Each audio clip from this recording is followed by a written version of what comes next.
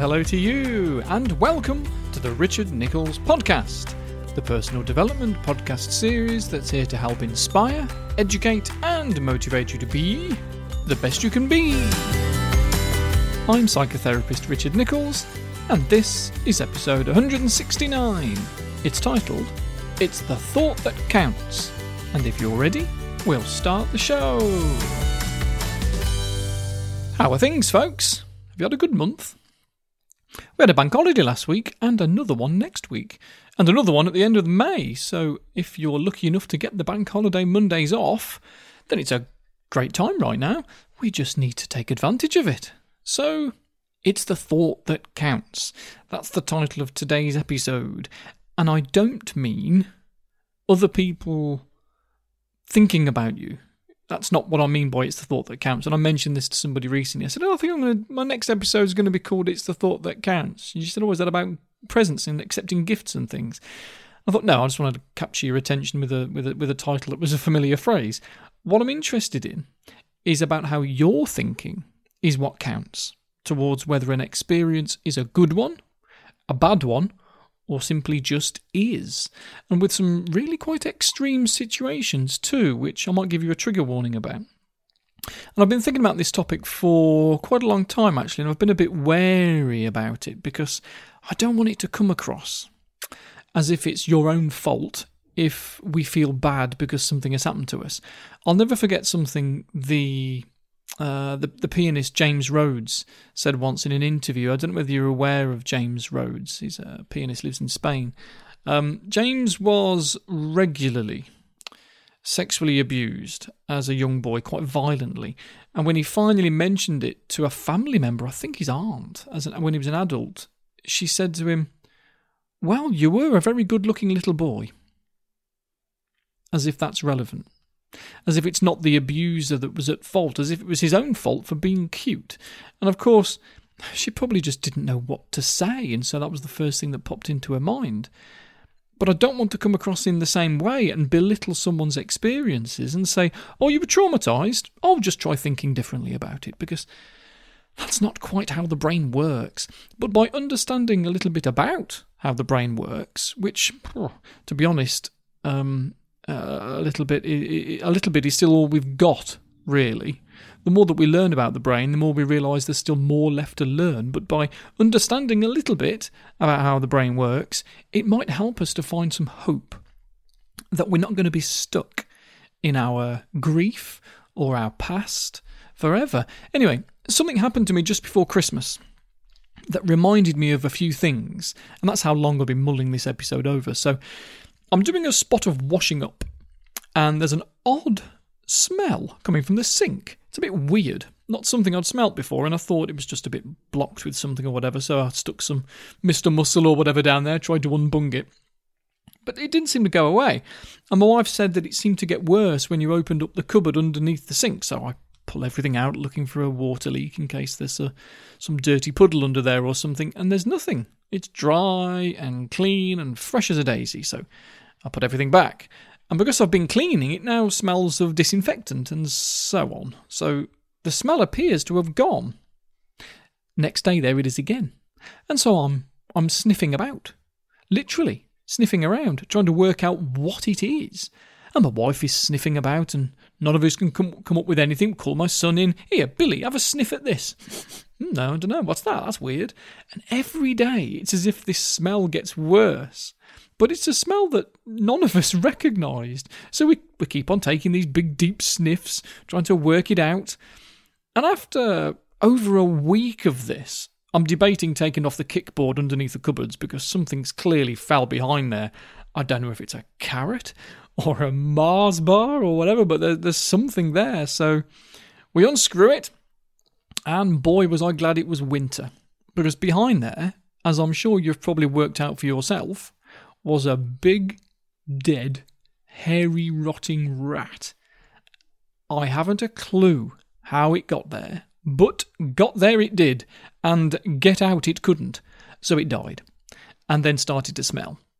So I fished it out and got rid of it, but the smell stayed for a little while, best part of a week. Now previously, me and my wife are sniffing that smell and wondering what it was. Big, deep, wondering sniffs. But now that we know what the smell was, it's suddenly repulsive. The disgust reflex has been activated in the brain now and is associated with that smell. And just the thought of the smell is enough to turn our stomach. Every now and again, one of us would say, "I can't believe a rat got in and died in our kitchen." And the other one would reply, "I know, I feel sick just thinking about it." Because we did. We literally felt sick thinking about it. And me talking about it might have made you feel a little bit sick. Maybe. Yet when we didn't have the thought that the smell was a dead rat, when we were just curious, that smell was just curiosity. There was no emotional or visceral reaction, so there was no disgust. Nothing. That's how the brain works. Given the right meaning behind a stimulus, we can change our mind about something and switch on emotions we don't even want. And there might be many meanings to the things we come across in life. If your friend doesn't reply to a text message, what's the meaning behind it? Well, it could be one of many meanings. They're busy. They forgot. They hate you. You've upset them. They're dead in a ditch. Or you just forgot to tap send. It depends on the meaning behind it that creates the emotional response. And if we can find a healthier meaning, then we can create a healthier response. When I was about 18, I used to present radio programs to my local hospital.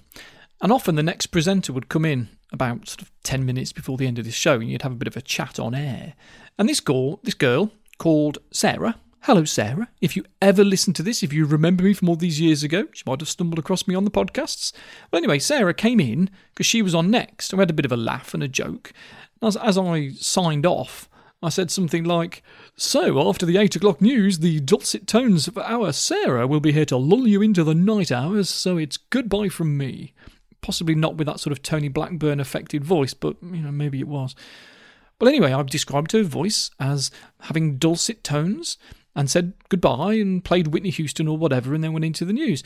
And as we swapped seats, Sarah said, "Why did you have to say that? You did that last week. That's twice you've put me down and made me out to be a fool."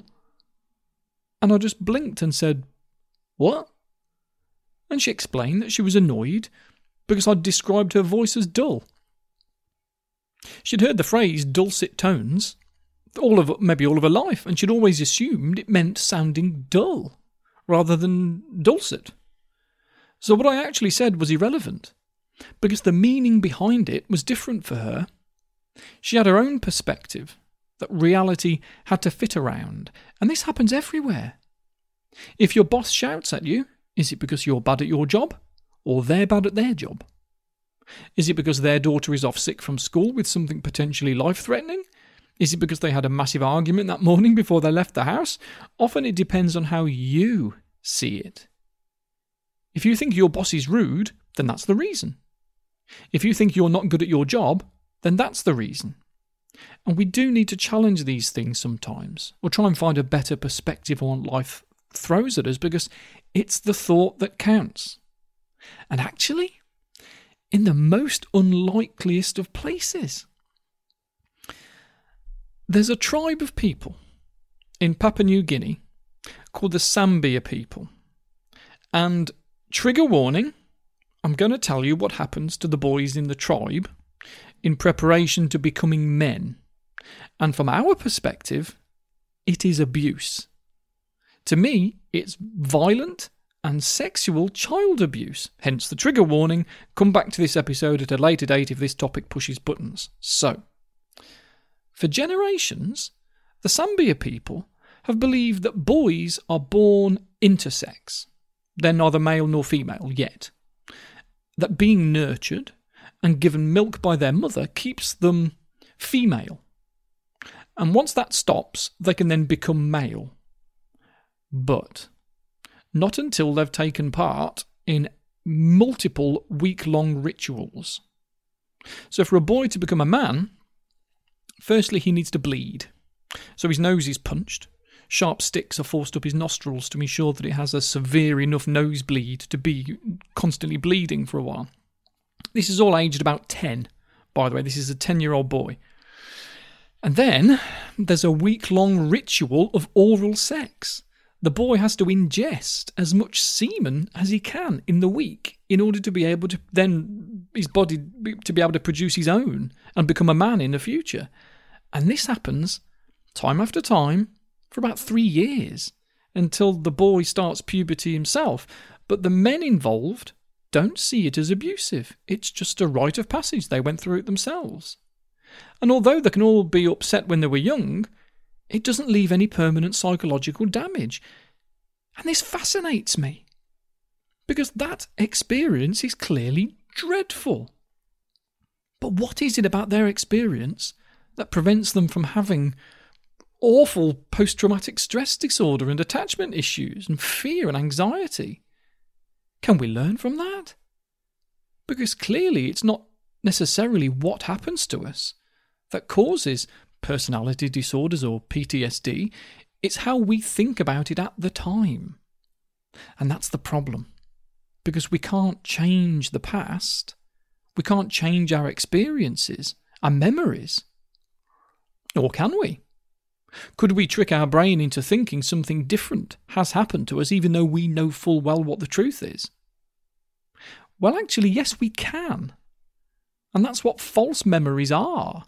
And given the right circumstances, false memories can be quite easy to create in someone because we can't trust our memories. I've said it before that memories don't really exist. They're just a combination of knowledge and imagination. And it's amazing how we can actually use our imagination to not just change our memories, but our knowledge too. Or at least what we think of as our knowledge. Belief. I guess it's belief. We can change our beliefs. And there's been many experiments over the years that show this, and I love them. They're so weird. It just goes to show how suggestible we are. And some of them are really, really simple. You ask people to watch a video of a car accident. Not a big accident, just a bump. And you can easily change their memory about how fast the cars were going in the video with just one word. What you do is you simply ask them one of 5 questions. Either, about how fast were the cars going when they contacted each other? Or you ask them, about how fast were the cars going when they smashed each other? Or when they collided, bumped, or hit each other. And depending on whether you use the word smashed, collided, bumped, hit, or contacted, it changes the speed that people guess when they replay the memory in their imagination. The average answer to smashed was 40.8 miles per hour, collided was 39.3, bumped was 38.1, hit was 34, and contacted was 31.8, yet they all saw the same video. Elizabeth Loftus was the first to do this, and it's been replicated again and again because it's hilarious. And she did the same sort of thing with a similar experiment with just one of 2 questions this time. How fast was the car going when they hit each other? Or how fast was the car going when they smashed each other? And the same thing happened. But that wasn't what they were monitoring. What they did is went back to the people 1 week later with a questionnaire to fill in. 10 questions about the accident. And 9 of them were just filler. They were just stuff they weren't really interested in. They were only interested in how they answered this one question.